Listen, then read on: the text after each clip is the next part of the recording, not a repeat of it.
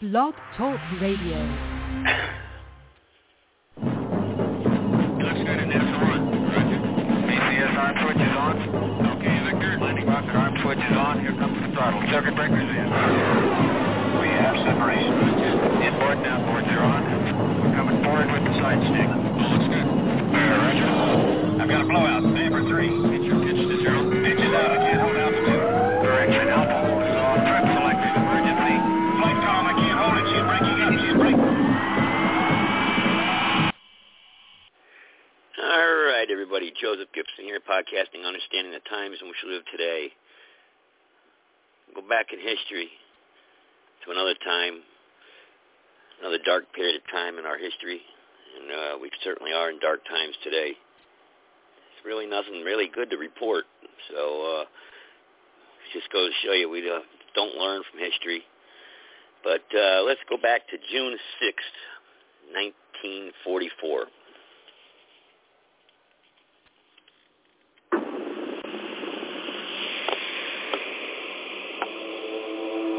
June the 6th, 1944. A grey daybreak over the Channel, revealing an awe-inspiring sight.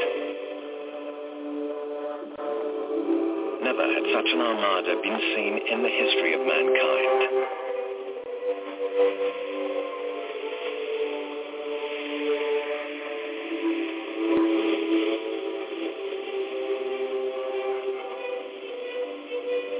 On board 7,000 vessels, 130,000 men crossed the stretch of sea, with air cover from 20,000 planes.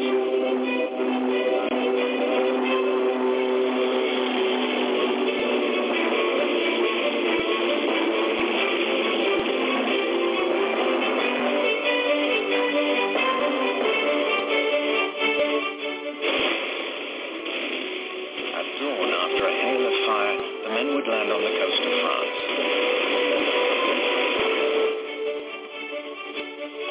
20,000 of them would also arrive by air.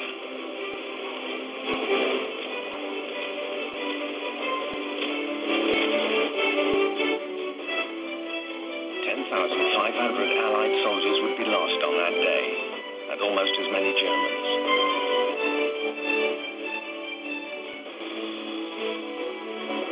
Weeks later, Paris would be liberated and the road to Berlin opened wide.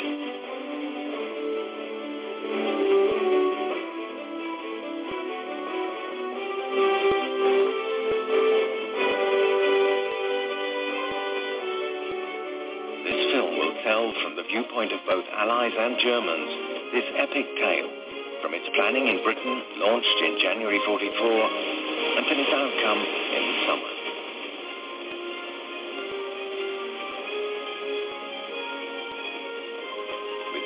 Generals Dwight Eisenhower, Omar Bradley, British Field Marshal Bernard Montgomery, British Prime Minister Winston Churchill, German Field Marshal Erwin Rommel, and all the anonymous heroes who took part in the landings.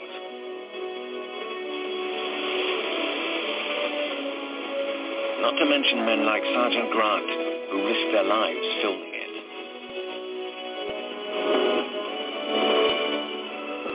They all participated in this staggering event, which, contrary to legend, was no victory march.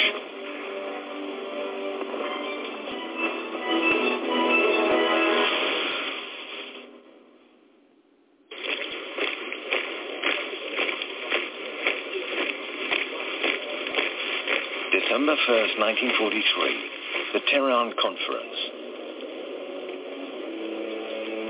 3 heads of state had just made a key decision.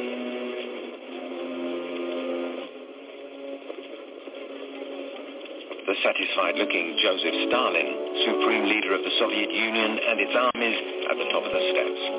Lower down, the concerned-looking British Prime Minister, Winston Churchill.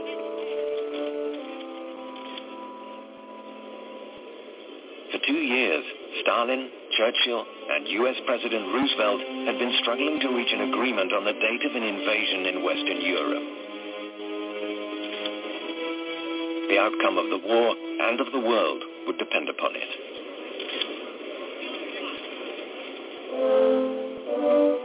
From the moment his country entered into the war with Germany in June 1941, the Soviet leader had been demanding the opening of a second front in the West to relieve the pressure on his troops, alone against Hitler in the East.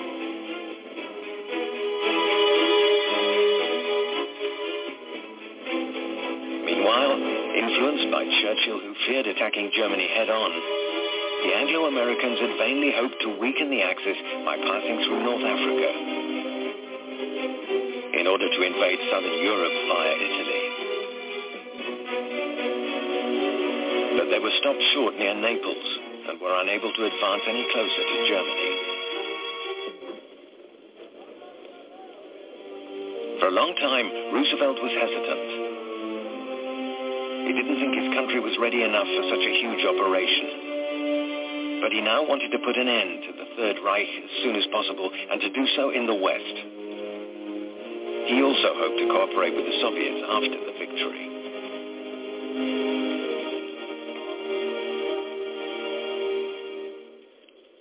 Churchill could only resign himself to it.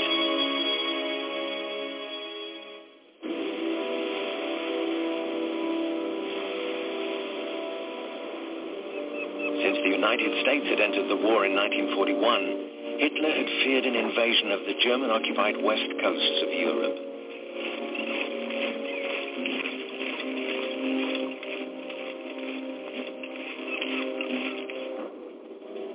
In 1942, he began planning a gigantic operation, the construction of the Atlantic Wall, a continuous line of fortifications running almost 4,000 miles, from northern Norway to the Spanish border. Despite the fact that most Germans believed the Allies would try to land in the Calais region, only 25 miles from the British coast.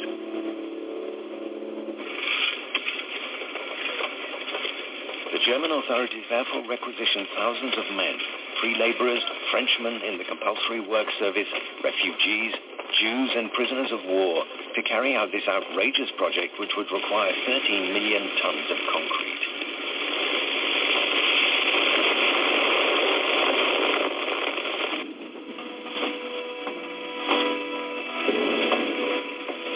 As 1943 drew to a close, Fortress Europe seemed to be firmly in German hands.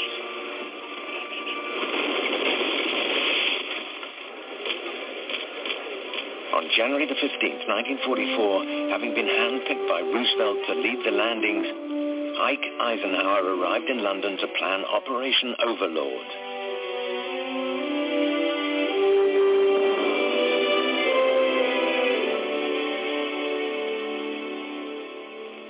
In effect, the stage is being set for the beginning of a great and crucial test all over the world.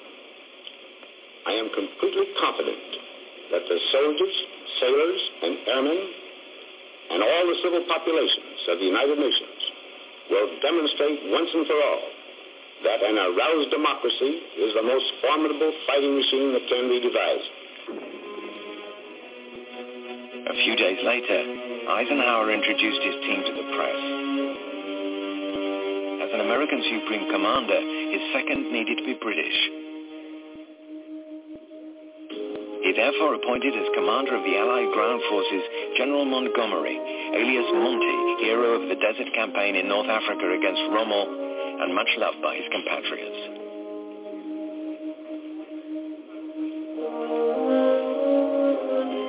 The military leaders had their plan, but it had to remain top secret. So best pose in front of an illegible, faded map. As always, Monty tried to grab the limelight, as he paid more attention to the cameras than to his colleagues' phony gesturing.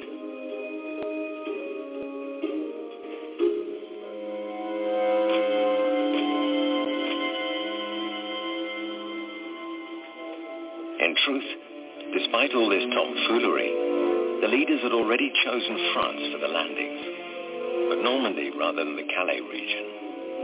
Because although the Normandy beaches were farther from Britain, they were less well defended. The invasion was planned for spring between Ouistreham and Carentan at the foot of the Cotentin Peninsula. But Montgomery wanted to widen the front line to Caen so as not to get stuck in a small perimeter along the beaches. He also wanted to extend the front farther west to get closer to the deep water port of Cherbourg, which the Allies would need to seize in order to ensure the logistics of a huge army.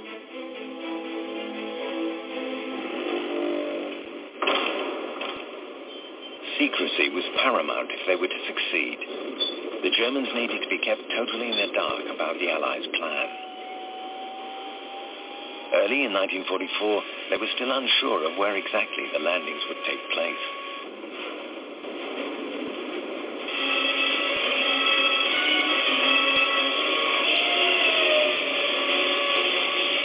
This was another reason to start spinning the big wheels of propaganda.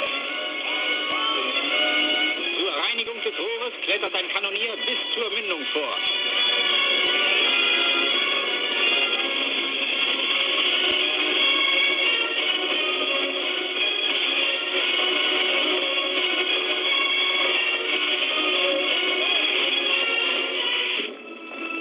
Eisenhower's arrival in London had nevertheless confirmed Hitler's fears of an invasion in the West.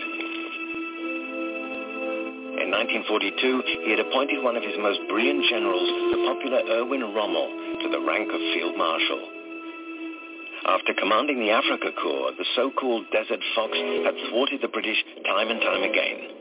So it was only natural for the Führer to entrust this energetic soldier with reinforcing the defenses of Fortress Europe.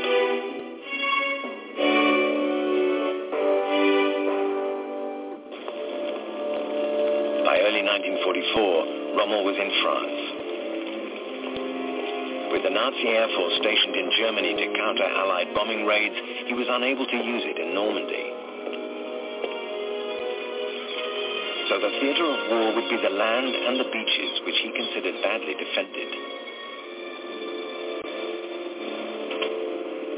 Rommel wanted to fill in the gaps between fortified towns with a continuous line of defense. He also asked for the coast to be more heavily mined.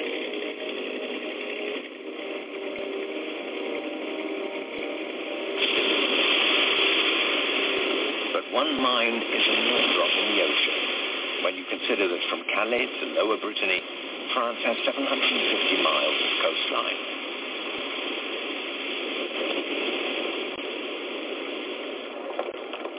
Rommel's new energy was little cause for concern for Eisenhower, because for months the British and Americans had been building artificial ports, which meant they didn't have to immediately capture a real port and had the flexibility to choose their point of attack.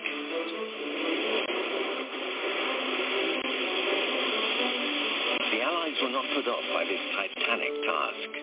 These huge concrete caissons called phoenixes would one day be towed to the Normandy coast, where they would be sunk to form the first breakwaters.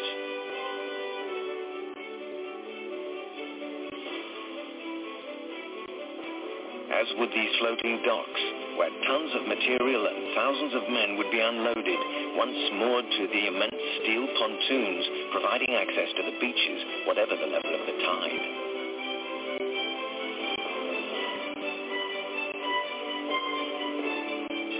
A gigantic life-size construction toy dipped in the ports of Britain.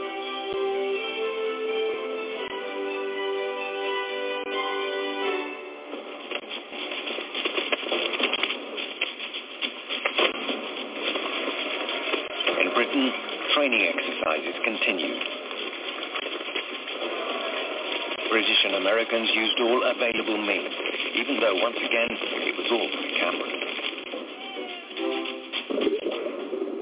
Synchronized swimming and pyrotechnics were the order of the day.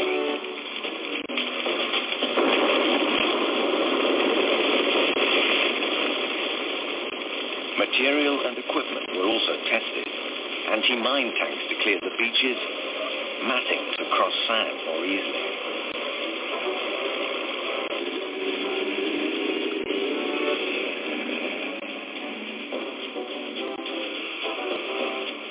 Jim Carter runners on wavy artificial roads to get used to these new Jeeps from America.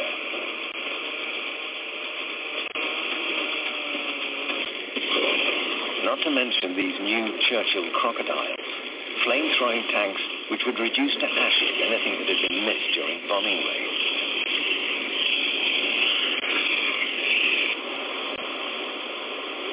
The Allies had already lost several hundred men in exercises in Britain, so why choose such an extreme site in deepest Cornwall?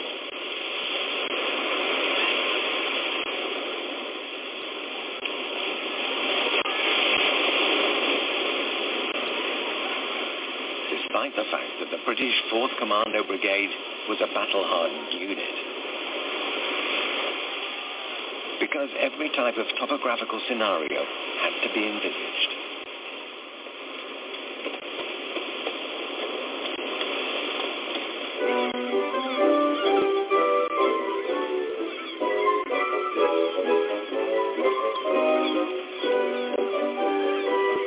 It's a well-known fact that the Americans never go into battle if the balance of power isn't in their favor. Hailing from Utah, Kansas, Ohio, Kentucky, how many of these young men had any idea of where Britain and France were on the map? How many of them suspected what lay in store on the beaches of Normandy? In February 1944, over 800,000 U.S. servicemen were already in Britain, with more and more set to arrive.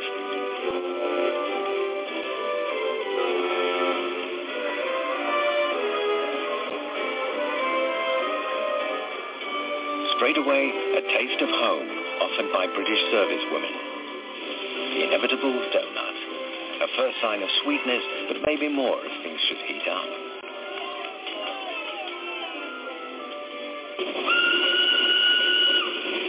America continued to bring across its materials, such as its German tanks, designed to match the fearsome panzers of the German army.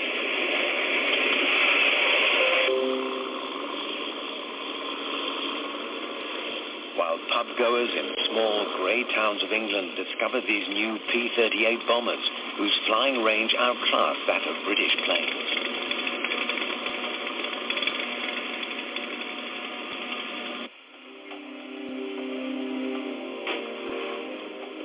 It wasn't always easy to make way for these new arrivals, who had to be housed somewhere, even if it meant moving out entire families as tearful children looked on.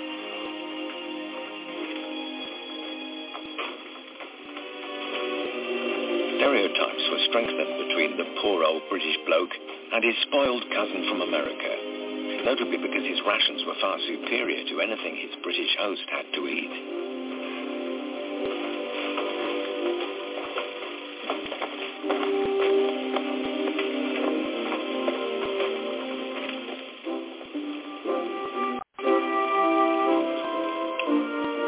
But good relations were nonetheless established.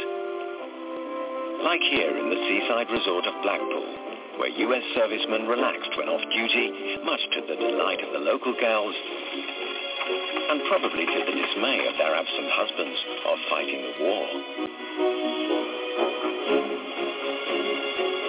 Never in the history of His Majesty's realm had there been so many divorces and illegitimate children born as during that period. But wartime is wartime, and long live British girls. Fraternization was the order of the day, and it certainly looks as if everything was going according to plan.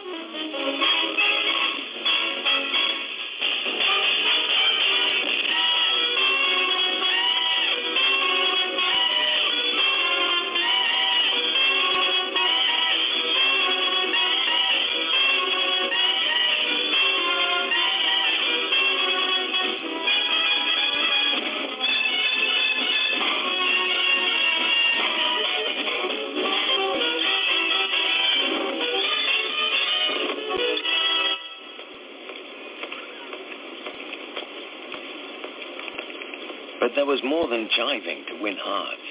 General Eisenhower had always respected his allies. In March, he visited the prestigious military academy of Sandhurst, where young Winston Churchill had studied and where Ike was firmly intent on telling the young cadets what would be expected of them. You young men have this war to win. It is up to you men to give your units, whether it is a tank crew, a platoon, or becomes a company, leadership every hour of the day, every day of the week. You must know every single one of your men. It is not enough that you are the best soldier in that unit, that you are the strongest, the toughest, the most durable, the best equipped technically. You must be their leader, their father, their mentor. Then you will be doing your duty, and you will be worthy of the traditions of this great school and of your great country. These young Brits were all in their early 20s as Ike addressed them with his habitual human touch. Knowing that some of them would soon lose their lives, fighting for a country that had spent the past 4 years proudly resisting the Nazis.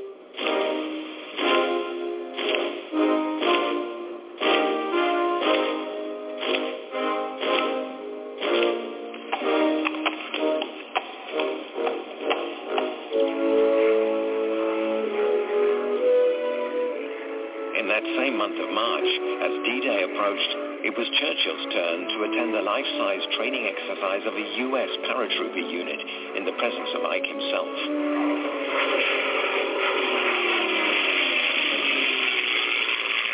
British newsreel producers also decided to go the whole hog with onboard cameras.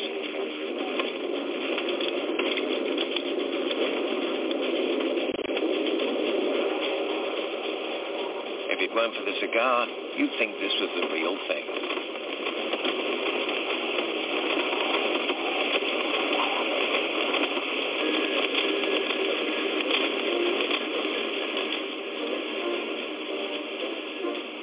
And the guy with the cigar even has his own camera, and a smile to boot.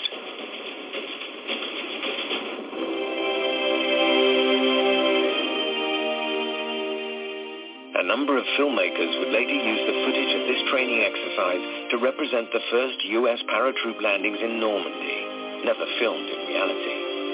But more importantly, Churchill was now totally behind Operation Overlord, despite his initial reticence.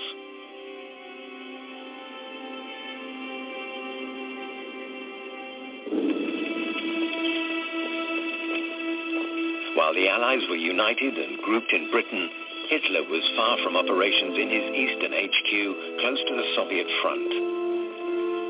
Worse still, he continued to divide, to rule. In the west, he split German command between Marshal von Rundstedt, chief of the Western Front, and Marshal Rommel, chief of coastal defense.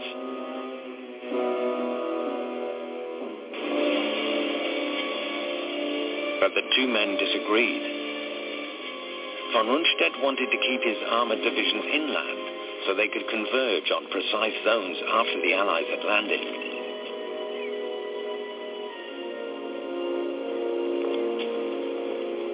Rommel believed that British and American aviation would paralyze German troop movements. He therefore wanted to bring the armored divisions as close as possible to the coast to confront the enemy as they were landing, but his wishes were rejected. He therefore focused on protecting the beaches and installing anti-tank obstacles.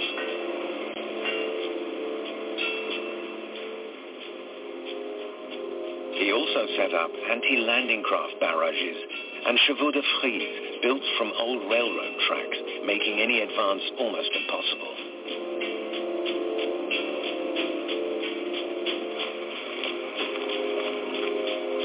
He even altered the terrain to impede the landings and movements of paratroopers.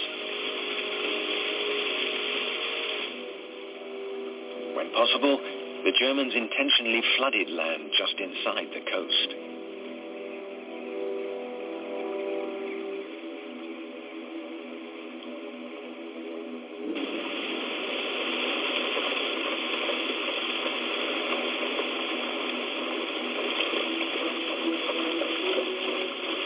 Devon, in southwest England, the American infantry training for a beach landing at the foot of a cliff where the enemy might be stationed.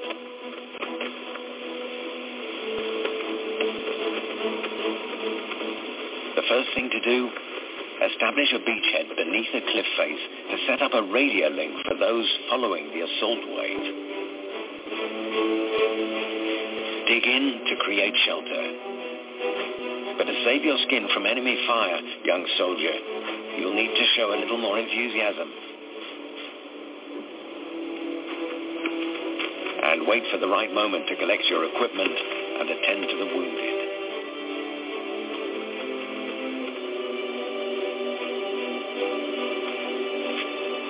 And what if on D-Day it's impossible to dig in on a pebble beach? And if a low tide were to mean staying under cover, unable to reach the wounded? Like on the future Omaha beach, so similar to this one in Devon, but where the Americans would lose 3,000 men. The reason this beach so closely resembles the one the GIs would land on is because the Allies knew exactly what to expect.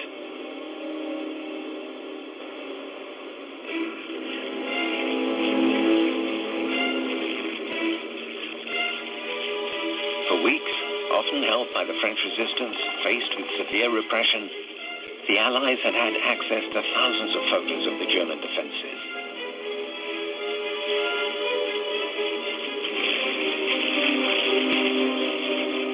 Whether protected or not, the entire Channel coast had been studied with a fine-tooth comb.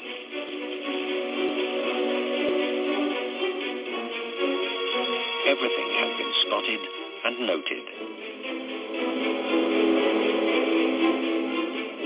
All intel collected and analyzed was integrated into the Allied plan of attack, still, of course, top secret.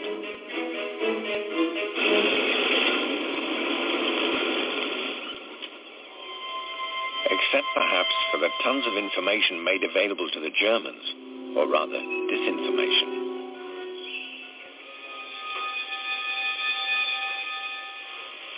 For months, the Allies had been spoon-feeding the enemy with false information to lure them to different landing sites, notably in the Calais region.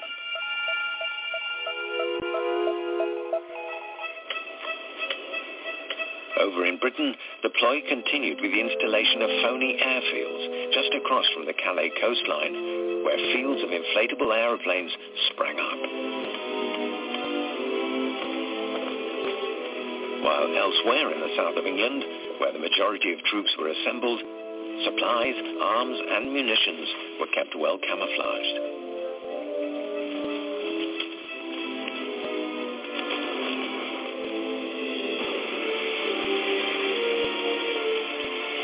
By the month of May, it was no longer possible to conceal the enormity of the means being deployed. Hundreds of thousands of men were now grouped in various camps to bring them closer to their embarkation points and to isolate them from locals in order to avoid leaks. 1, 2, 1, 2, out, back, come on, out, back, out, back. But often concerned about keeping up the morale of their troops, went easy on the usual disciplinary requirements. At this RAF squadron, for example, they decided not to clip the wings of its pilots before they would fly off to crush the German Eagle in the heart of the Normandy countryside.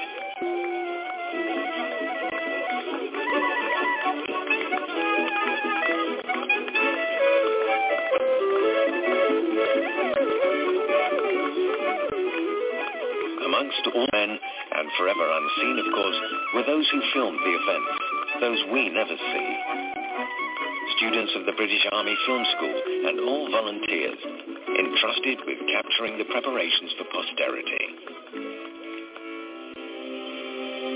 The youngest among them, 20-year-old Desmond O'Neill. He was intent on covering D-Day. Like his colleagues, he had been made a sergeant, the ideal rank to stay close to the men. The camera was welcome. It distracted them, he would say later.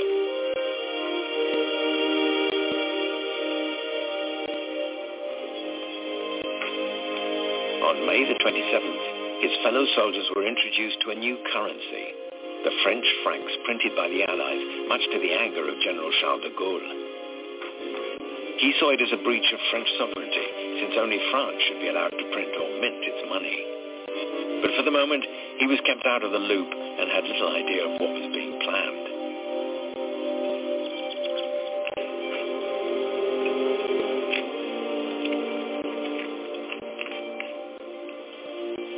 These men knew they had a good chance of being killed, and that created a strange mood, O'Neill would remark.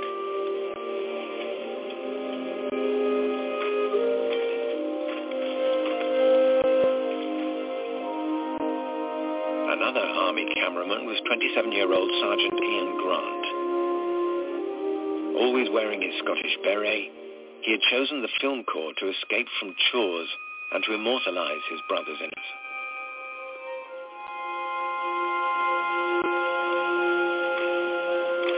On May the 31st, Grant filmed them receiving the booklet informing them about the country they would soon be invading.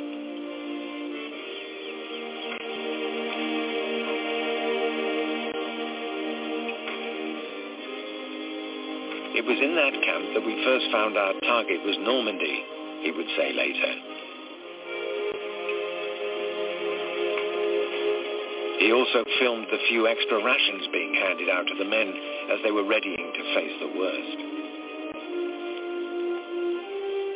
For it was now a matter of days. On June the 1st, Norman Clegg, a cameraman who sadly left us only his clapperboard, filmed the final instructions given to his company. He filmed from above, as if he were already taking risks.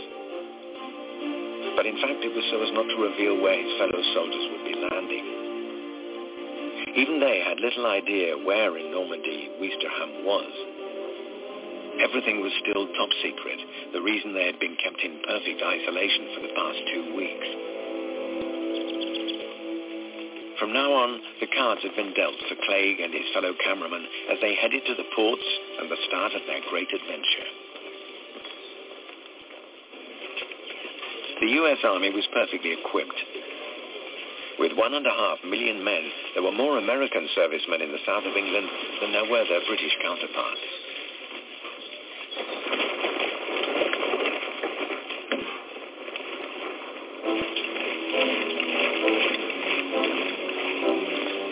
In early June, hundreds of thousands of men left their camps before the locals who had gathered to see off their new heroes.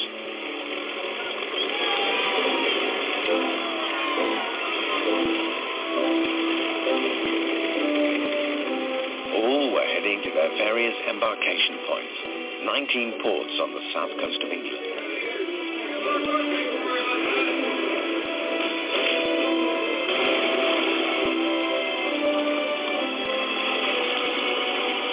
British troops embarked in the east, American GIs embarked in the west.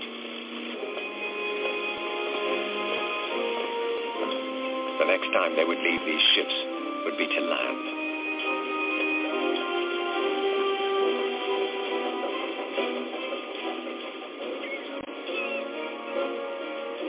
The Canadians, under British command and the third biggest Allied force, provided 21,000 men.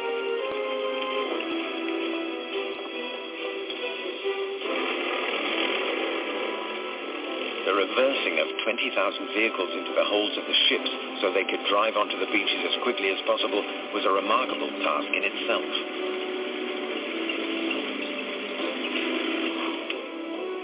Not to mention the thousands of tons of supplies that had to be transported over those first 2 days.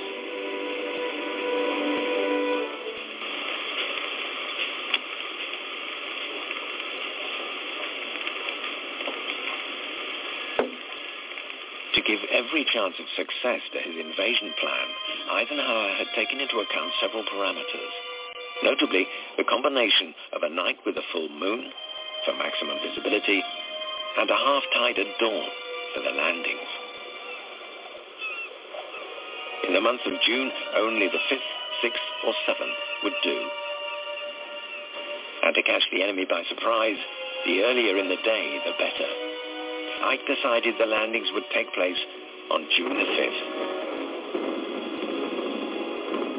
But in the days leading up to the 5th, the weather worsened. On June the 4th, as the ships based in the north of England were heading for the Channel, a violent storm broke.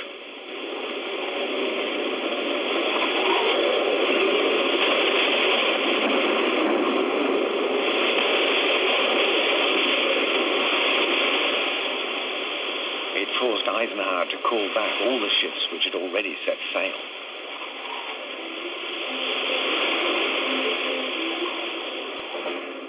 Operation Overlord was under threat, as any movements carried out so far might have alerted the Germans.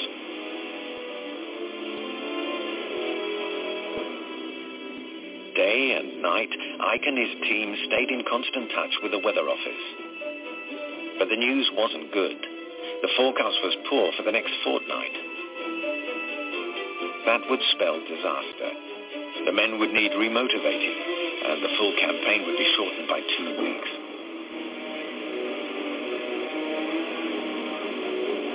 In the ports where Eisenhower had to delay the departure, the wait became unbearable, as landing craft circled and circled like crocodiles in a waterhole.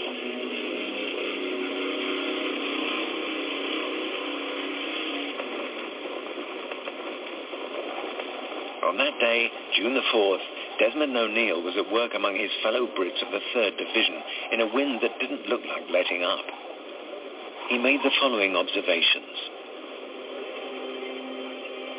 We just sat there on board, with nothing to do other than eat or smoke. We didn't lack victuals. I had 10 men's rations just for me.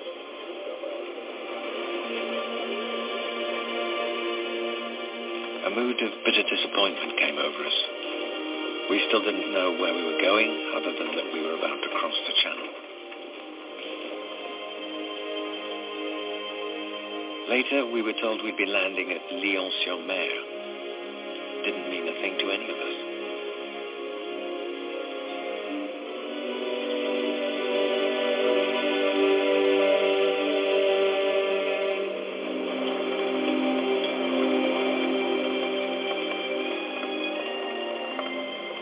The Canadians were known for their devout Christianity, and maybe that made them pray so hard for the help they would soon need. Never had religious services been attended so keenly as on Sunday, June the 4th, 1944, in all the ports of southern England.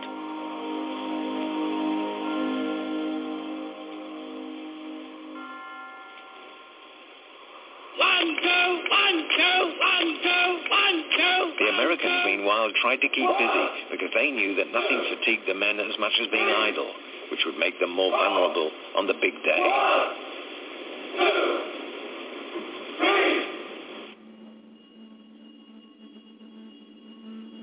On the evening of June the 4th, the weather forecast was a little less pessimistic.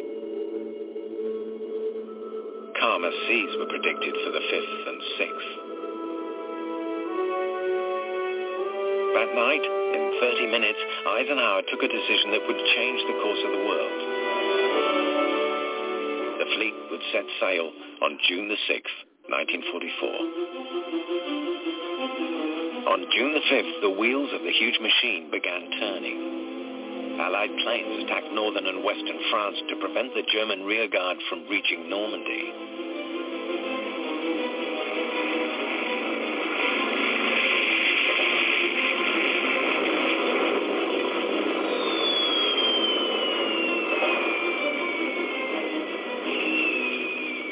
Allied bombers were unparticular about their targets. They struck Lower Normandy for 3 full days, claiming almost 4,000 German and civilian lives.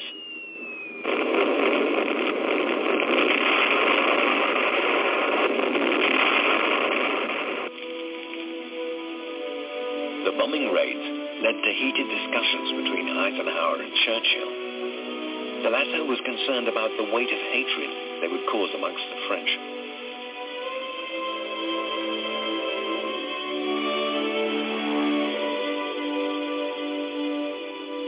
To the surprise of the Allies, the French resistance replied, "This is war.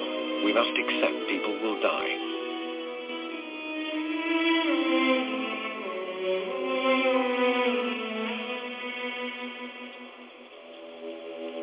On June the 3rd in Algiers, General de Gaulle had transformed the French Committee of National Liberation into the provisional government of the French Republic. Until then, he had been kept silent. The Allies had concealed everything from the French.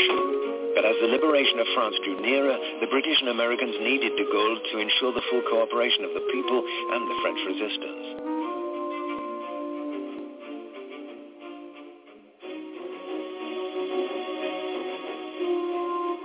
On June the 4th, after being summoned by Churchill, de Gaulle left for Britain, intent on speaking his mind. He refused to let the Allies lay down the law. But despite the fact they refused to entrust him with full power, the sensitive general agreed to back Overlord.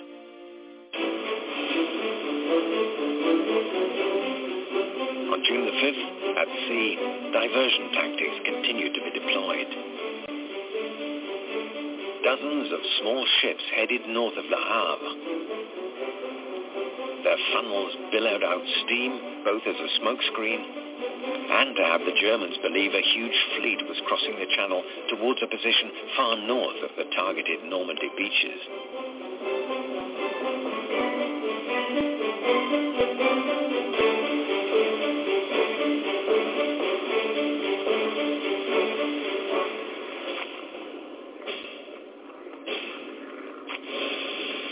General Eisenhower had always believed that a leader's place is alongside his men before and during battle. Late in the afternoon of June the 5th, at Greenham Common Airfield, a few hours before they took off, he visited the U.S. 101st Airborne Division. They would be amongst the first to reach French soil.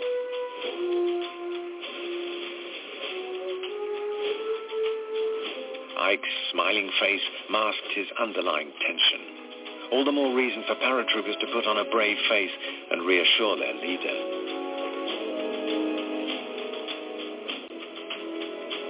That evening, Eisenhower stayed till the end, till the last plane had taken off.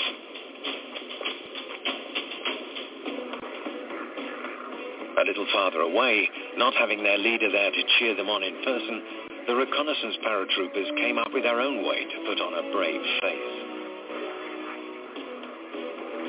Whether real redskins or just the white man's myth of the Native American warrior, their scarlet war paint at least helped these 20-something Iroquois to get ready for action.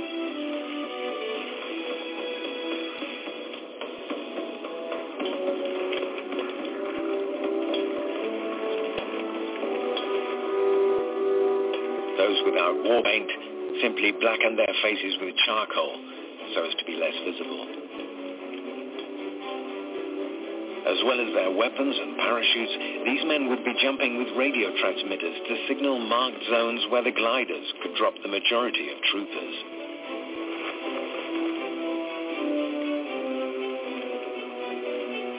Three men were needed to help one paratrooper on board who had a 50% chance of survival and who knew it.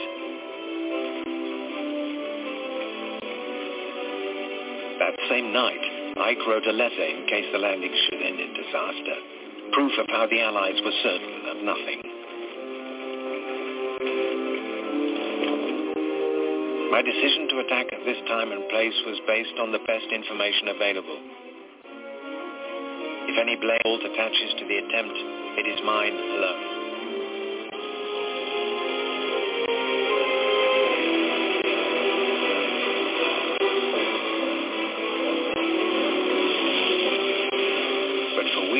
The Allies had been perfecting a well-established plan.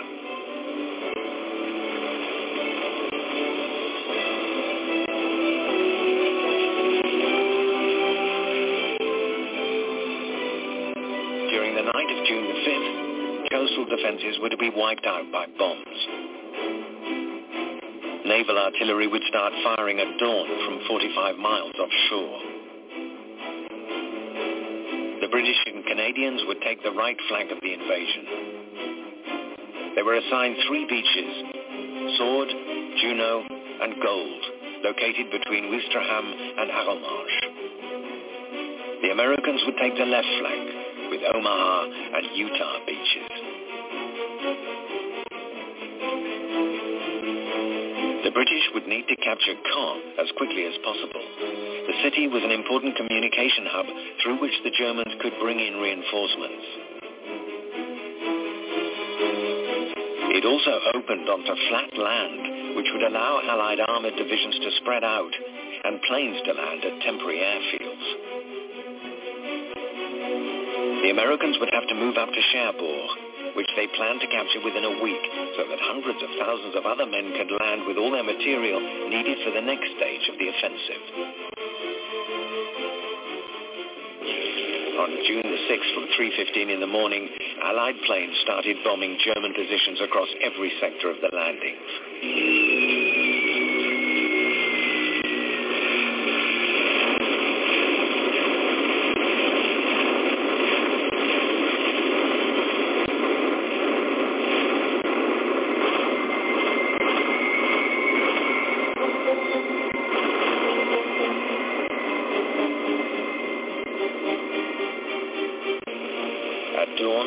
Naval artillery took over in order to smash the Atlantic Wall.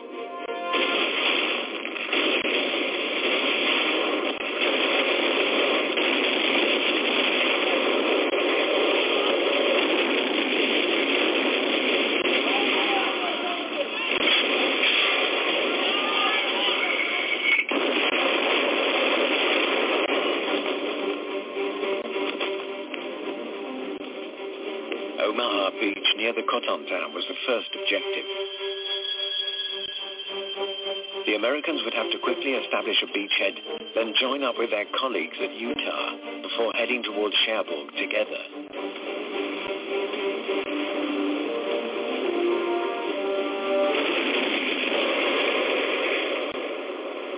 After arriving too soon or too late, many of the aerial bombardments missed their targets. Naval artillery didn't fare much better. The early hour of the landings, determined by the tide, didn't give it enough time to successfully carry out its pulverization of the Atlantic Wall.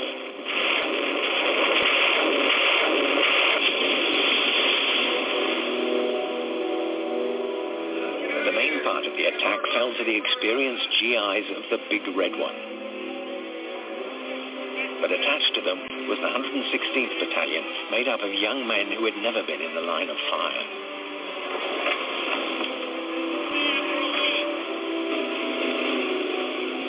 To keep out of the range of enemy fire, the landing craft were released onto a rough sea too far from the coast.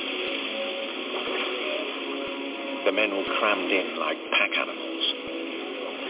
Robert Capper, the only photographer present that day, said, "When the noise of the first shell hit our ears, we hit the deck and lay in our vomit without watching the coast approach."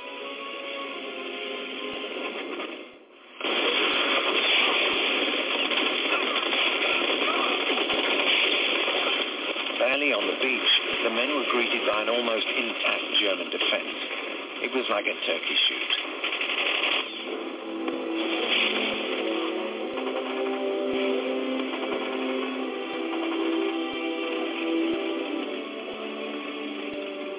The wind brought in the tide earlier than forecast.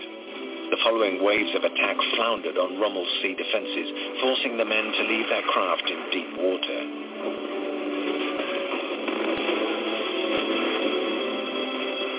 Unable to advance, they grouped together in the center of the beach, reduced to sending the same terrifyingly precise message, nailed to the spot by enemy artillery, more like crucified, as shown by these few remaining photos by Capper.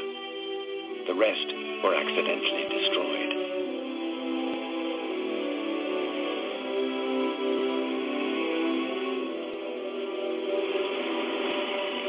Strong currents swept the landing craft off course. Men drowned as the weight of their equipment dragged them down. The sea turned red, and Omaha Beach would later be referred to as Bloody Omaha.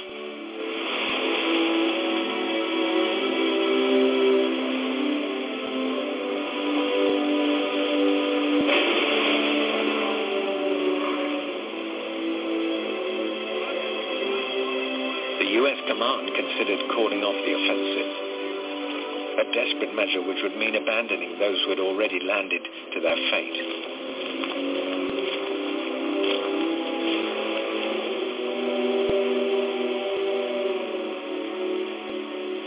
There were already hundreds of dead and wounded. Their sacrifice would have been in vain. Stopping the operation would open a huge breach in the Allied front, just as the gigantic war machine was moving up to full throttle.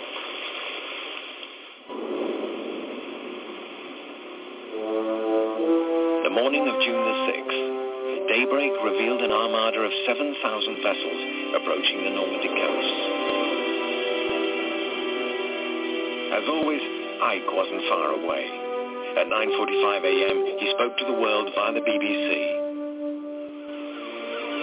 I call upon all who love freedom to stand with us now. Keep your faith staunch. Our arms are resolute. Together we shall achieve victory. Across a 45-mile front, there was practically one boat every 250 meters with air cover from 11,000 planes. All were painted with white stripes so that Allied artillery wouldn't mistakenly fire at them.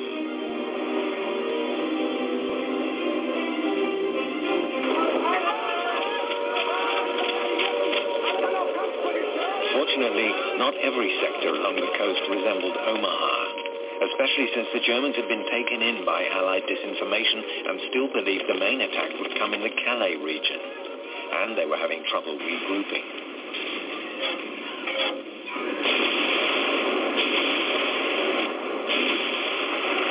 The unbreakable Atlantic Wall began to crumble, as did German anti-aircraft defenses, which became overrun.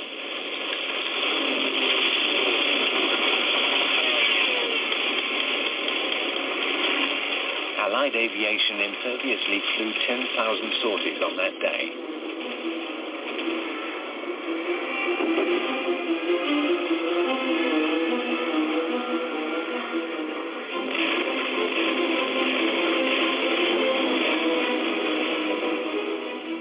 As the B-26s were releasing their last bombs inland, the fighter planes entered into action.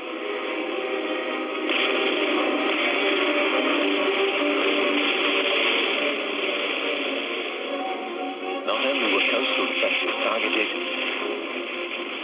but airfields too, in order to keep what remained of enemy planes on the ground.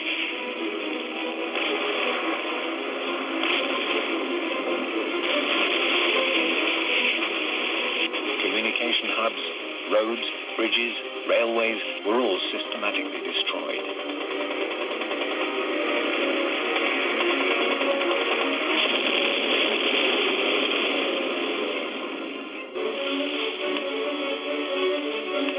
The French resistance, having completed its intel and sabotage missions, now went on the attack in an attempt to stop the Germans bring reinforcements to the front.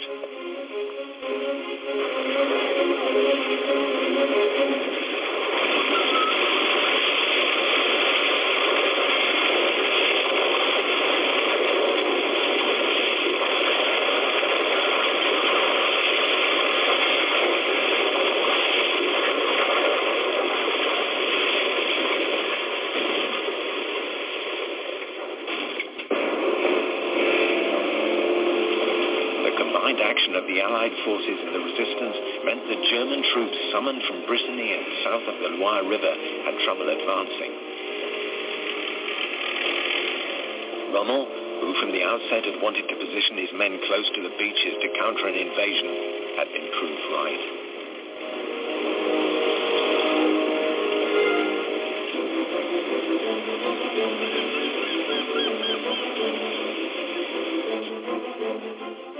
The British 3rd Infantry Division was heading for Sword.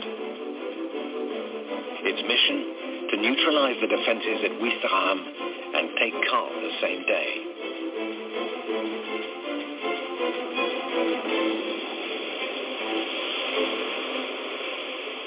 This unit, the Scotsmen of the 45th Commando of the Royal Marines, filmed by their compatriot Sergeant Ian Grant, were to land at Ouistreham.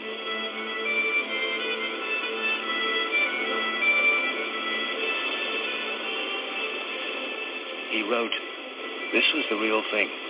I filmed the gigantic fleet as best I could, as I was more or less at sea level.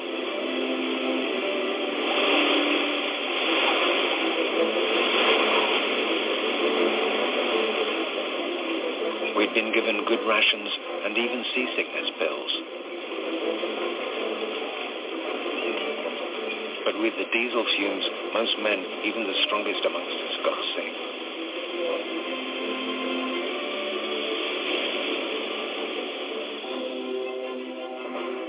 The sky was black with planes. Some of them had been told to fly at low altitude, so we could be told over the loudspeaker the specific types and tell them apart from enemy planes.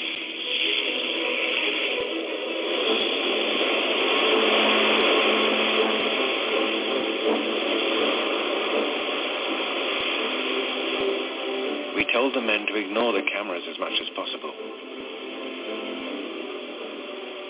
They were natural actors, deep in their thoughts, living their own experiences. I wasn't afraid, because there was no fear on their faces.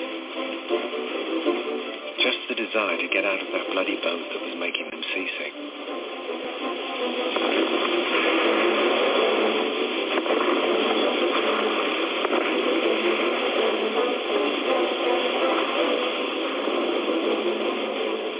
The closer we got to the beach, the more deafening the noise became. In the rush, a ramp broke.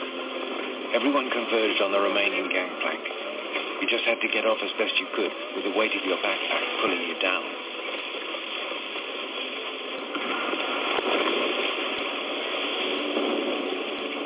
Grant and the others were spared the first assault. For them, the hard part was about to begin, joining up with the paratroopers who had been dropped behind enemy lines.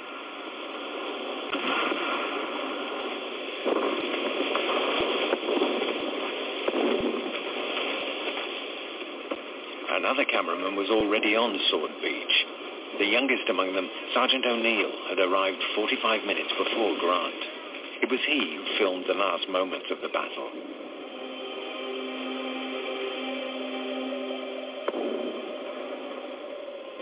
In the thick of that grey smoke, everything seemed unreal. It wasn't a battle that you could imagine or see in a movie. The exits from the beach were congested. It was nigh on impossible to get off.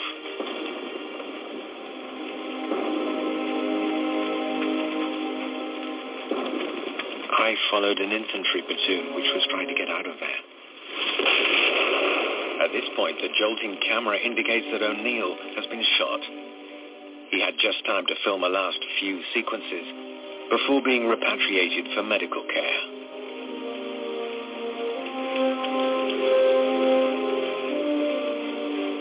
Farewell, Sergeant O'Neill, and well done to all your comrades who captured Sword on that day at a cost of 600 dead and wounded, all lost in the mass of unknowns, most of whom were barely 20 years old.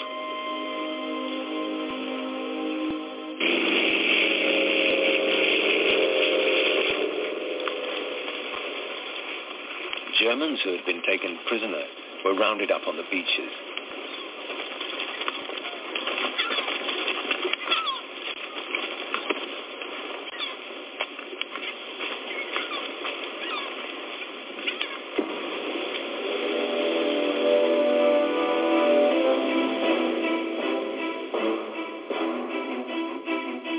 A few miles away from Sword, Juno Beach in the Canadian sector. Their mission, to take Carpiquet, Caen Airport.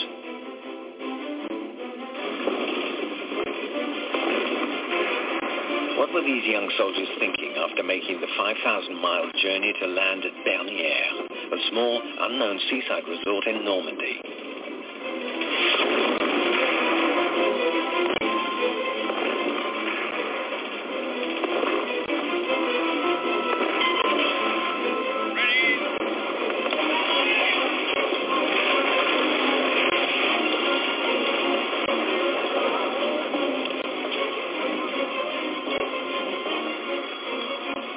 This is footage of the first wave of attack, the only one to be filmed during the landings, but by an automatic camera fixed to the bulwark.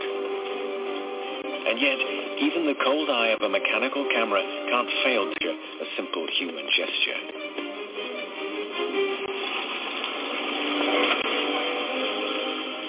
Soon, the very first French house would be liberated in Normandy. It would cost the lives of 100 men, which Allied cameramen had been asked not to film.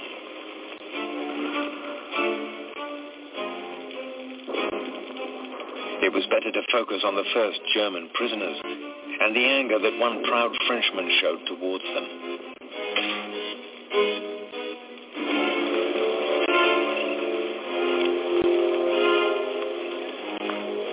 The German surrender did nothing to mask the difficulties met by the men on Juno Beach, where a rough sea was causing problems for the landing of the second assault wave.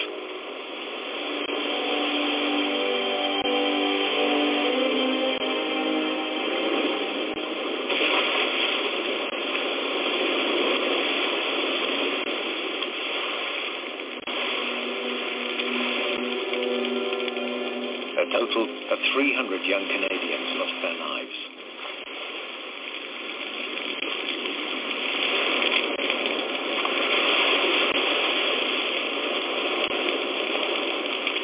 The sacrifice wasn't in vain.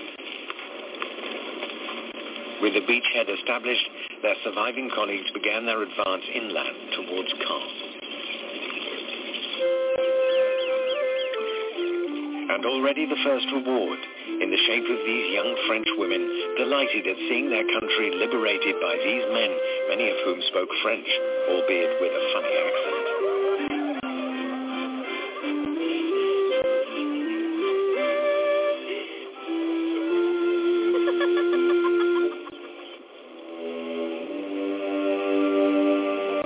And yet, at Allied headquarters in Portsmouth, and despite British Admiral Ramsay smiling with pride at the part played by his fleet, General Eisenhower still seemed anxious.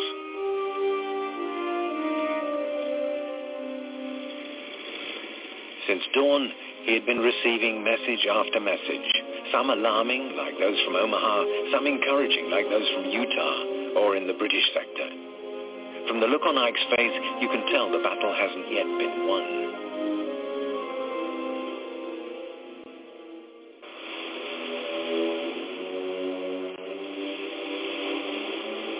Because 6 hours after landing at Omaha, the boys were still stuck at the foot of the cliff.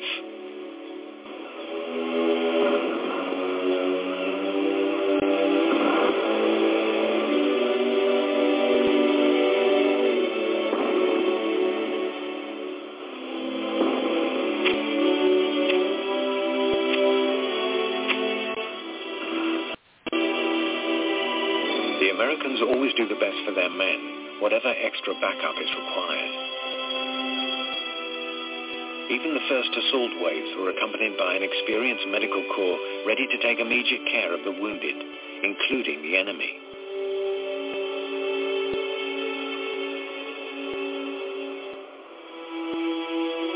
Never had first aid been so needed as at bloody Omaha, where the dead lay alongside a handful of prisoners.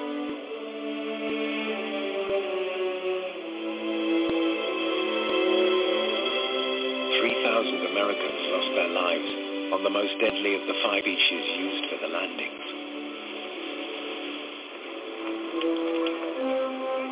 And yet, late in the day, with the sun out and after the first waves had managed to establish beachheads and advance inland, more troops began to arrive at Omaha. At last, it was possible to say that the landings had been a success. Now it was on to the next battle, for Normandy and for France.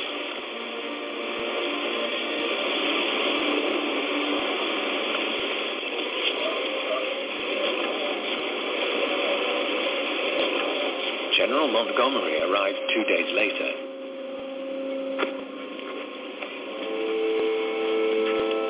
And he had cause for concern. Always wanting to have a crushing balance of power in his favor before taking action, he delayed deploying his armored divisions and was unable to take Caen, as he was supposed to have done on day one. Moreover, his troops, relieved at having been able to land without too much damage, seemed to have a lack of bite.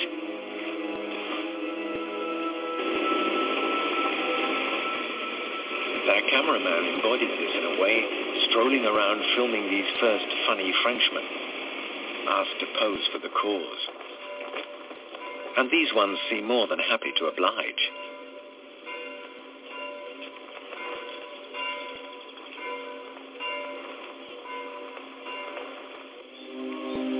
On this day, June the 8th, Norman Clegg, the man with a clapperboard, filmed the first moments of appeasement when German prisoners and wounded no longer had anything to fear from their enemies of yesterday.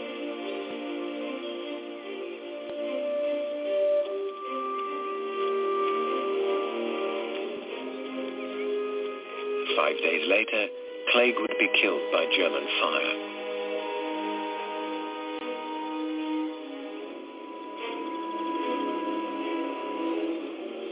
With him, compassion and morbidity would never be far apart.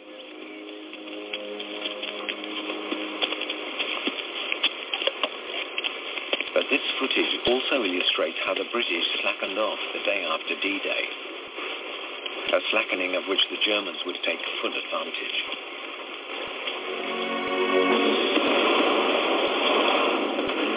Although the German forces held back from the front as von Rundstedt had ordered, were unable to reinforce their colleagues on the coasts, they now reacted. 2 armored divisions, including the famous 12th Panzer Hitlerjugend SS, counterattacked on June the 7th, 8th and 9th, barring the road to Caen to the British and Canadians.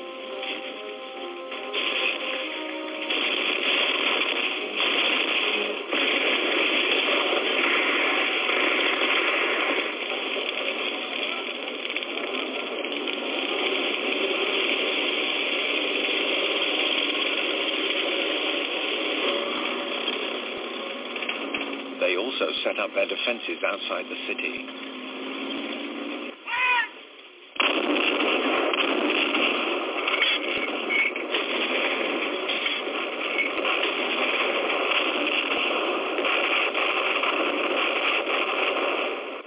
This made the bombing raids on Caen itself ineffective.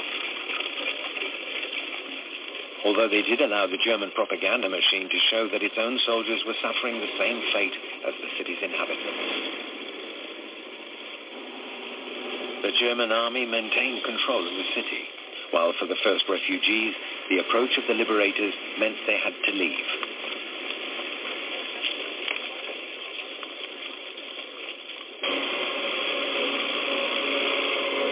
The German counterattack also isolated a number of Allied paratrooper divisions. Often dropping at imprecise locations, they had been unable to link up with their comrades advancing inland from the sea.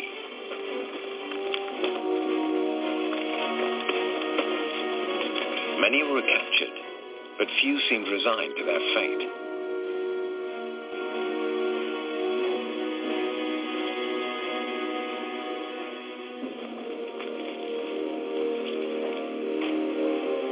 American airborne troops had lost over half their equipment and 1 in 5 of their men.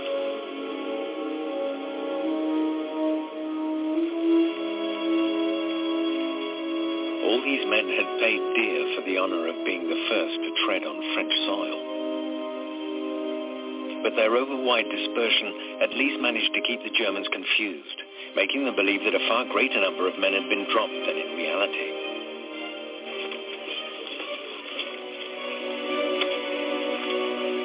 Now it was the turn of the 81st Airborne to be laid to rest, before their comrades in arms paid them a final tribute.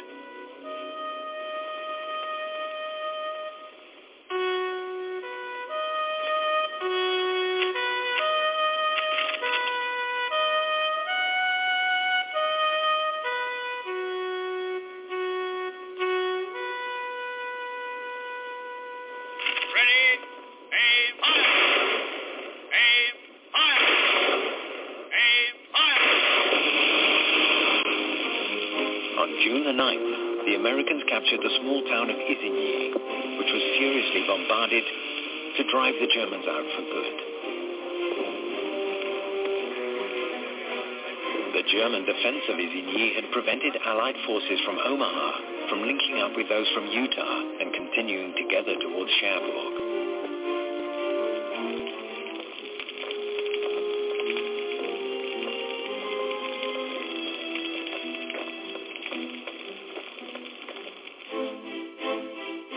But with Isigny taken, the Allied front was reunited and stretched over 60 miles from Ouistreham to the beachhead in the Cotentin.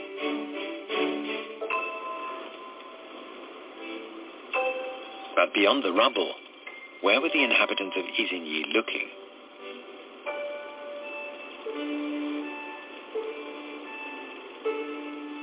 Perhaps farther off, towards the sea, where a French ship was finally crossing the channel.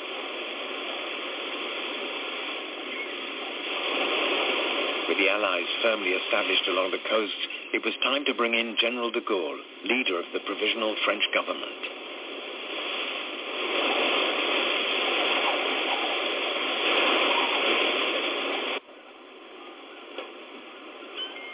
Charles de Gaulle had never liked being in need of help. And stepping onto French soil at Courcelles after 4 years of exile was no exception. The day before, Churchill, still distrustful of de Gaulle, had written to Montgomery, "I must inflict on you a visit from General de Gaulle. I do not think you should greet him on the beach. It would be sufficient for him to arrive at your headquarters."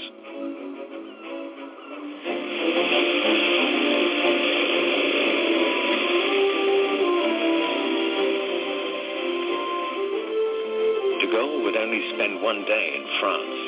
For him, too, time was pressing. Time to tell Montgomery what he wanted to hear, and the British Field Marshal even let him hog the limelight.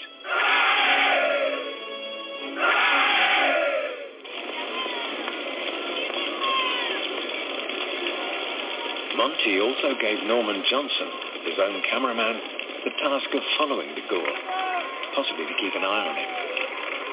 Although used to working to his leader's whims, Johnson also thought de Gaulle was a good story. It was hard to follow him, he said, but luckily he was tall. He always had the same serious expression on his face, but he did create a good atmosphere. He always ignored the camera, or at least pretended to. In short, a star in the making.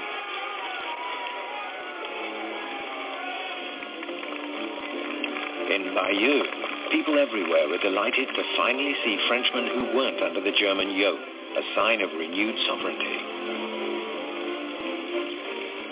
Especially as de Gaulle was intent on showing himself off with his own people and the men and women of the resistance, with no British or Americans present, before heading to the town hall where he installed his men without referring to the Allies.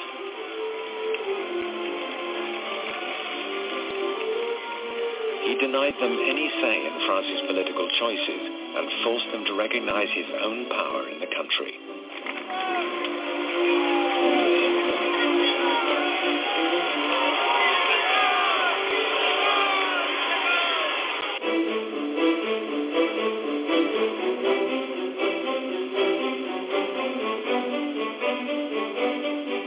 Although men had no need of ports to land, they now had need of artificial ports to continue the battle and to provide logistics and supplies for the hundreds of thousands of Allied soldiers.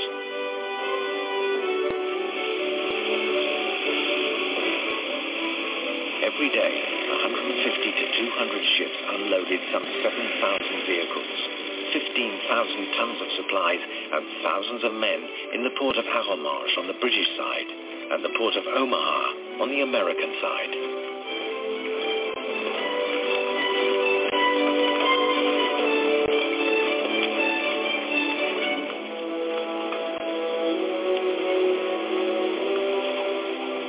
But soon the weather worsened and once again threatened to compromise the operation.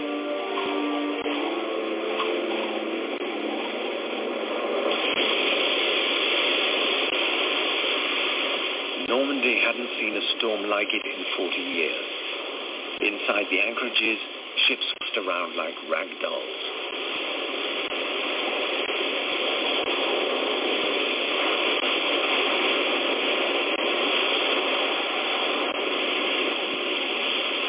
The wall of caissons was unable to withstand the cataclysm. Worse still, some of them broke away, letting the waves surge into the port.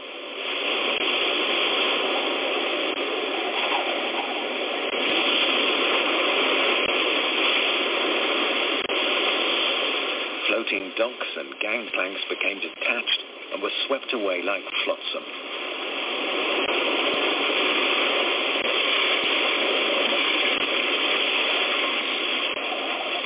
The storm would last for a full 4 days, interrupting the supply of materials and reinforcements.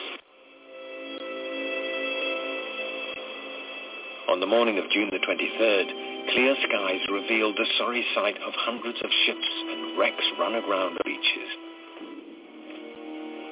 Although British engineers quickly rebuilt the port of Arromanches, the US port of Omaha remained out of commission.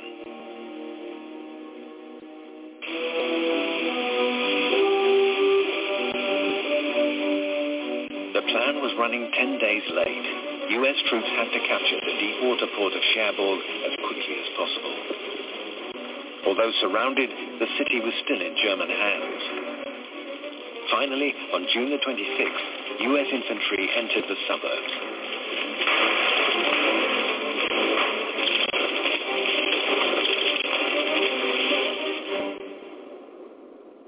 That same day, before a gathered press he clearly seemed not to appreciate, Lieutenant General von Schlieben, the commandant of the garrison, surrendered. Although this giant of a man politely wiped his feet before his victor, the young General Collins, he nonetheless balked on his oath made to Hitler to prefer death over the shame of surrender.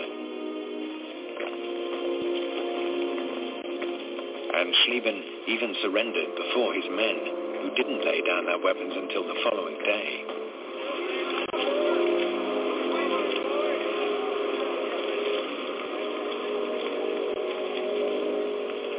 The Americans weren't always easy on prisoners, which is somewhat understandable. Since D-Day, they had already lost 22,000 men.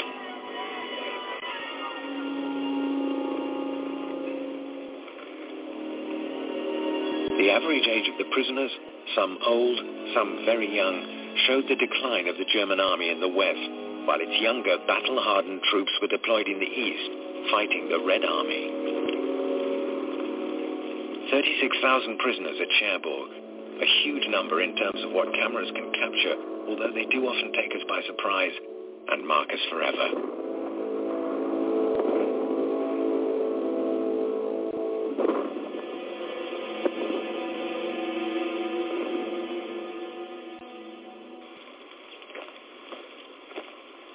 With Cherbourg taken, one of the last sections of the Atlantic Wall had come tumbling down. Unlike the faces of their men, those of the captured officers maintained a degree of haughtiness.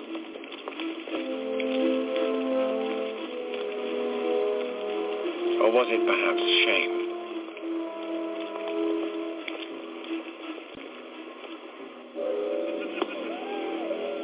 After Cherbourg, Hitler decided to personally oversee the German army in the west. He removed von Rundstedt, who had suggested calling a truce, and replaced him with the more obliging Field Marshal von Kluge.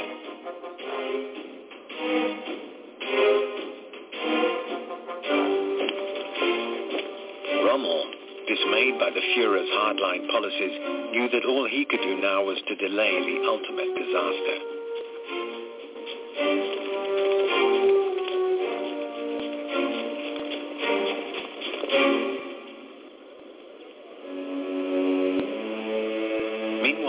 Eisenhower was also worried.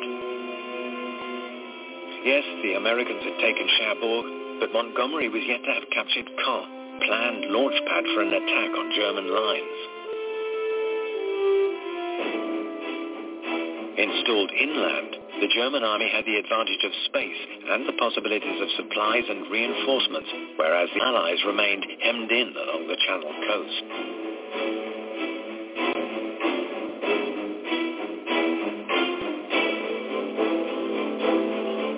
The Americans had no choice but to pierce the enemy front in the Cotentin. Not easy in a region of bocage where the hedgerows made defense easier.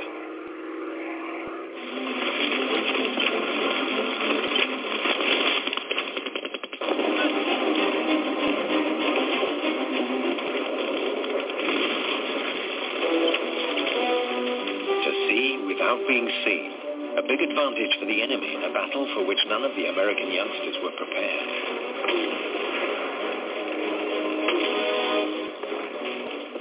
In this huge checkerboard maze, a handful of resilient combatants could stop an entire battalion. And when they did concede one of these square fields, they simply had to come back around the sides.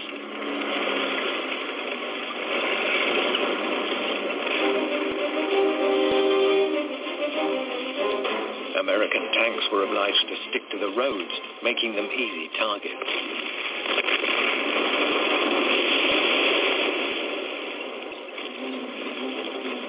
Just as they were when they had to cross levees, openly presenting their unarmored bellies to enemy fire.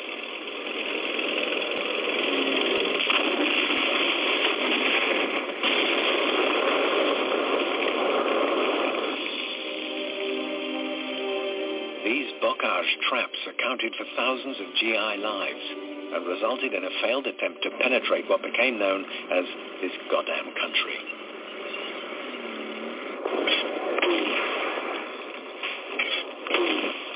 With the Americans in difficulty, the British simply had to capture Caen.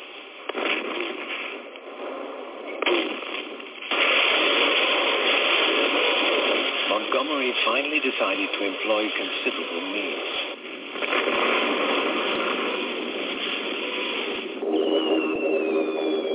He asked for backup from the Royal Air Force.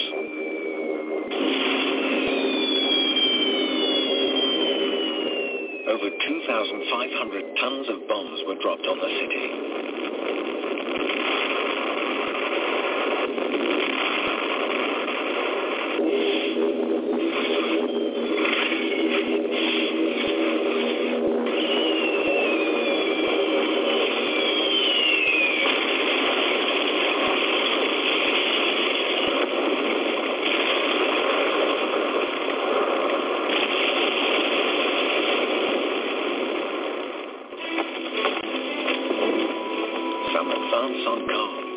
Others leave it. No point in even looking at each other. That's life.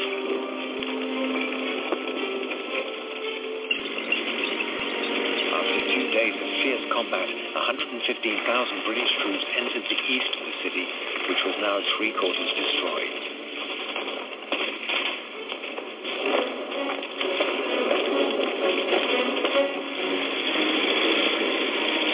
On July the 13th, Montgomery arrived in the city. It had taken him over a month to capture only part of Caen, a city he had hoped to take in one day, setting up the Allied push inland. Clearly, in the kingdom of the blind, the one-eyed man is king.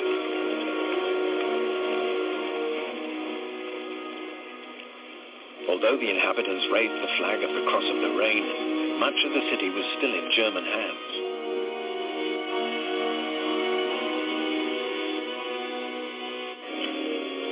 But that didn't prevent the British propaganda machine from having people believe that the inhabitants of the city of 1,000 steeples and British troops were happy to drink a toast together. Goodbye. Thanks again. Don't mention it. Pleasure was all mine. Was such intensive bombing and the 2,000 deaths it caused when the German defenses were placed around the city really necessary? The debate still rages today.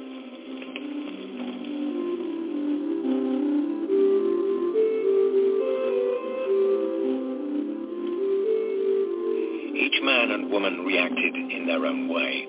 Who was this German playing the organ in a ruined Normandy church?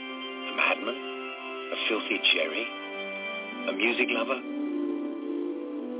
Or a lost soldier of Hitler, now weighed down by his leader's excesses, simply enjoying a moment's escape from this Holocaust scenery?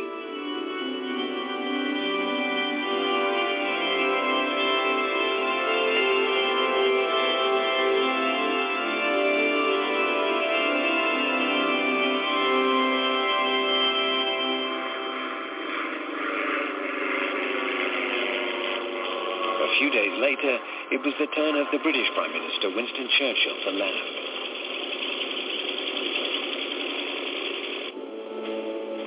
He wanted to check the state of operations ongoing in the car sector in person.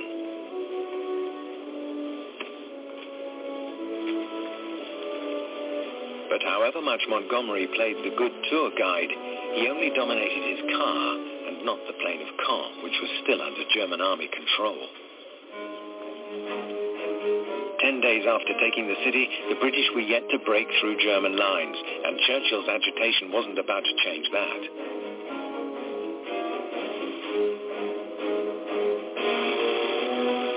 For Eisenhower, who had hoped for a breakthrough in this sector, it was a total failure, considering the huge means deployed.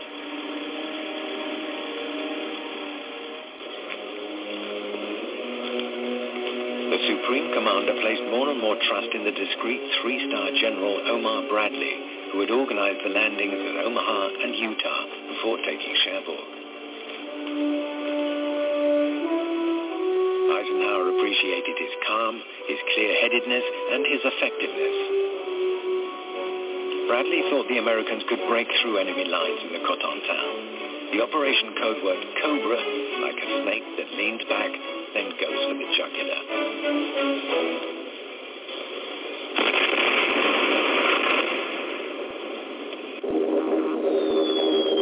To help his men get out of Bocage country, Bradley had planned to crush the German positions on the front line with precision bombing raids.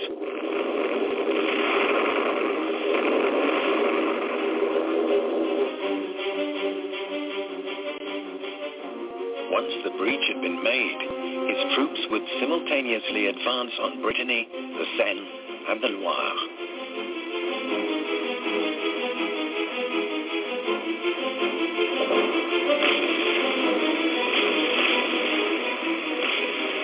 On July 25th, Allied bombers attacked the road between Saint-Lô and Périer, where the two armies faced off.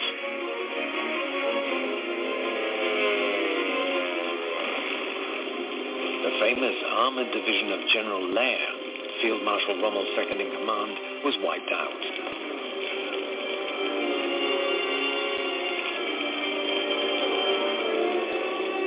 American troops could finally leave the hell of the Bocage and force the breakout.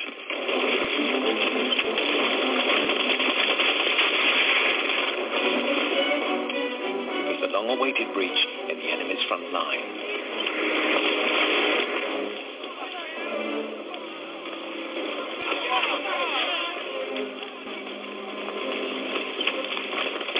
Moreover, seeing the numbers who surrendered, they made a good catch, even if many in the net were only small fry.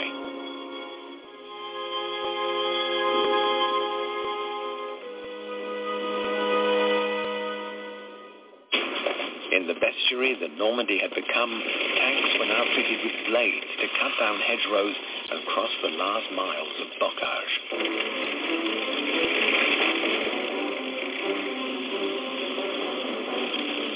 Even before July was over, once the breach had been achieved, American armored divisions had reached Coutances, Avranches, and Granville, the last port in Normandy before Brittany.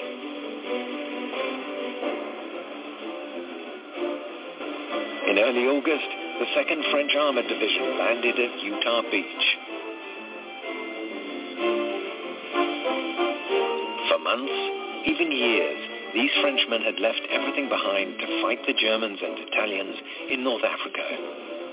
Only this time, they were ready to be as victors on their beloved French soil.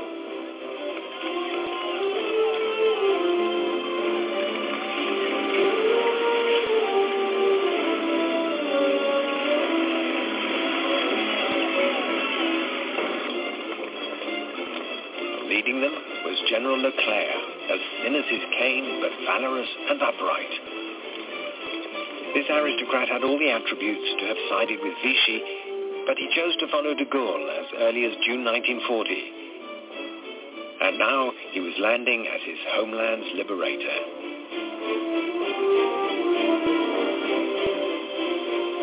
His division was integrated into the American Third Army, with which he would finally be able to take part in operations on French soil.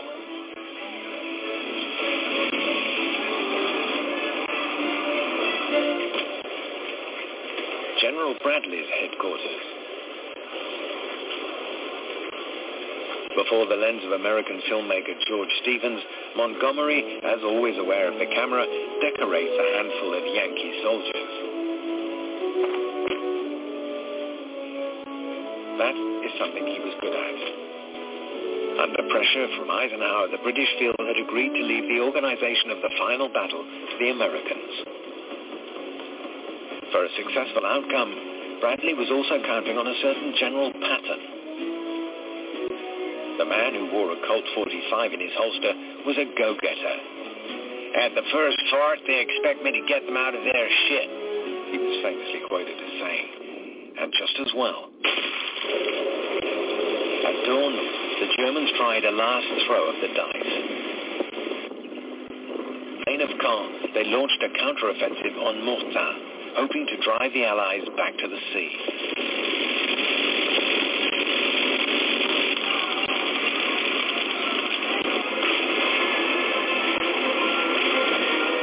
The attack, planned in person by Hitler, was soon curbed by the rockets launched from Allied Typhoons.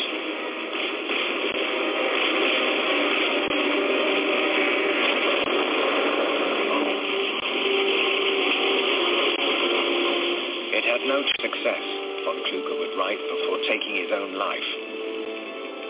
It would be the last German offensive in the West.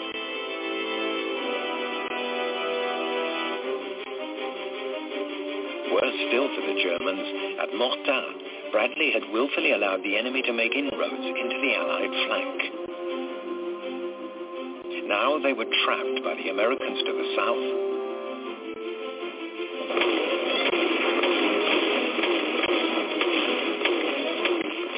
and the British to the north.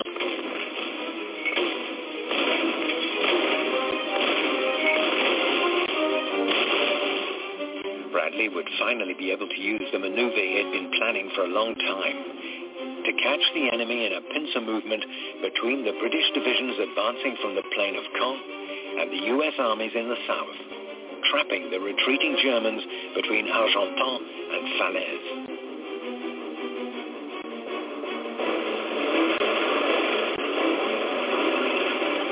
As soon as the German counteroffensive had been stopped short at Mortain, Patton and his divisions headed to Le Mans in the direction of Paris.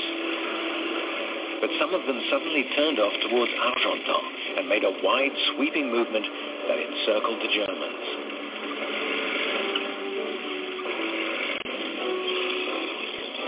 While in the north, the Anglo-Canadians formed the linchpin between the Allies.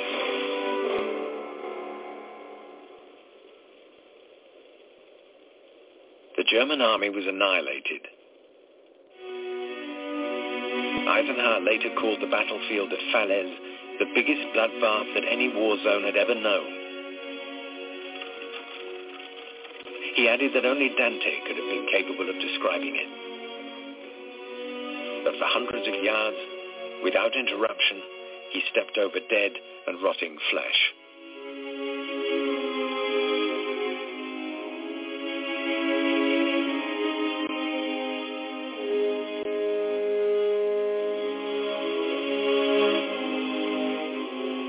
Between 5,000 and 6,000 Germans were killed.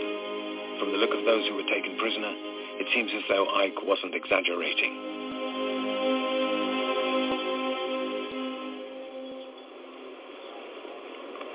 It would take several days to evacuate the 30,000 to 40,000 prisoners of war from Falaise. For them, captivity was a victory, that of life over death.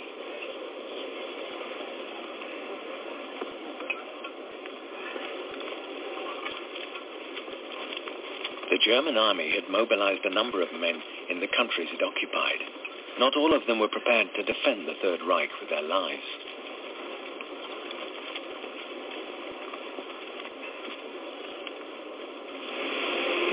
The German army was finished in Normandy. With the Battle of Falaise won and the prisoners dispatched, Patton's armies crossed the Seine and the Loire. Eisenhower had now attained the 2 geographical limits established in Operation Overlord. Now he wanted to move on to the next step, the push towards Germany itself. On August the 19th, a blanket of smoke hung over Paris.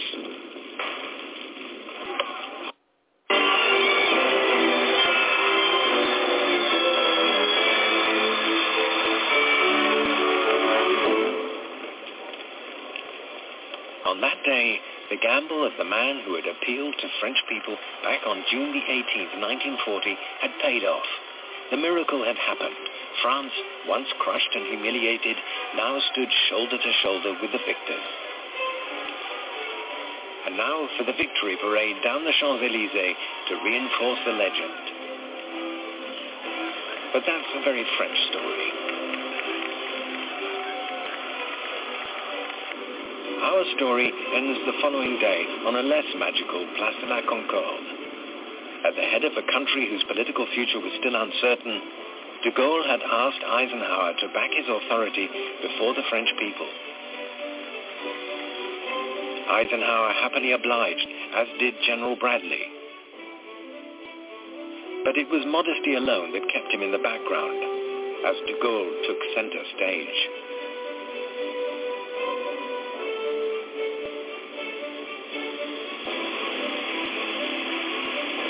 Eisenhower was intent on holding a march past of the U.S. troops who would continue the fight against the Third Reich. The Americans astutely knew that in the post-war period, where the world would be politically divided, they needed France on their side in Europe. Our story has been high in color, but from original images often in black and white. But in the end, whether color or black and white, each piece of footage has told us about the fate of all those men who took part in the Normandy landings, so many of them anonymous amongst the massed troops.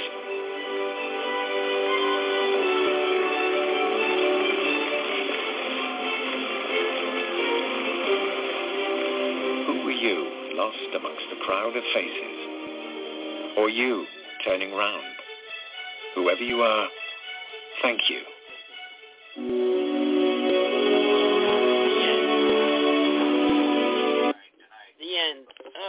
The whole time I was talking to Dr. Peter Ventura there on the phone there. Say hello, Peter. Where'd he go? I guess he left us. Let's see if anybody's in the chat room here. Let's see here. The Sarge was in there. Sarge left the chat room. Sarge was listening to the documentary there for a little while there. Hey, understanding the times in which we live today. It was a good documentary there. June 6, 1944. Sarge, you were there, but you left. So I don't know where you are now. I guess Peter, you still there? I guess he's not. He's gone to. I don't know. I guess he hung up. Anyway, understanding the times in which we live today. Wrap it up here with a little bit of Ronald Reagan. Let me make this an absolute fact. The goal is world peace. That must be our prime responsibility. We are the leader of the free world whether we want to be or not. And therefore we are the only ones that can preserve the peace. And to do that we must have strength. Meeting this mission is responsibility for preserving the peace, which I believe is a responsibility peculiar to our country, that we cannot shirk our responsibility as a leader of the free world because we're the only one that can do it. California welcomes home its fighting son, General George S. Patton.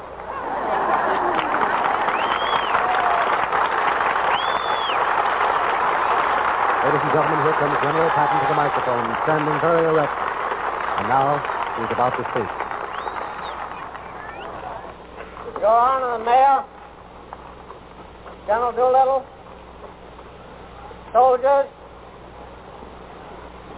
ladies and gentlemen, it's very difficult for me to speak because what you have just seen is not a phantasma, but damn near a reality. And God forgive me, I love that sort of war. Coming over here, over 1,000 miles,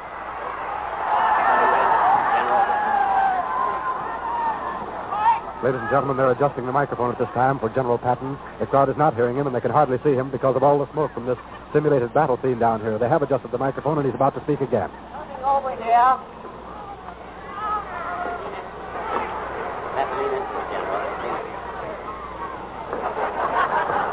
coming over here,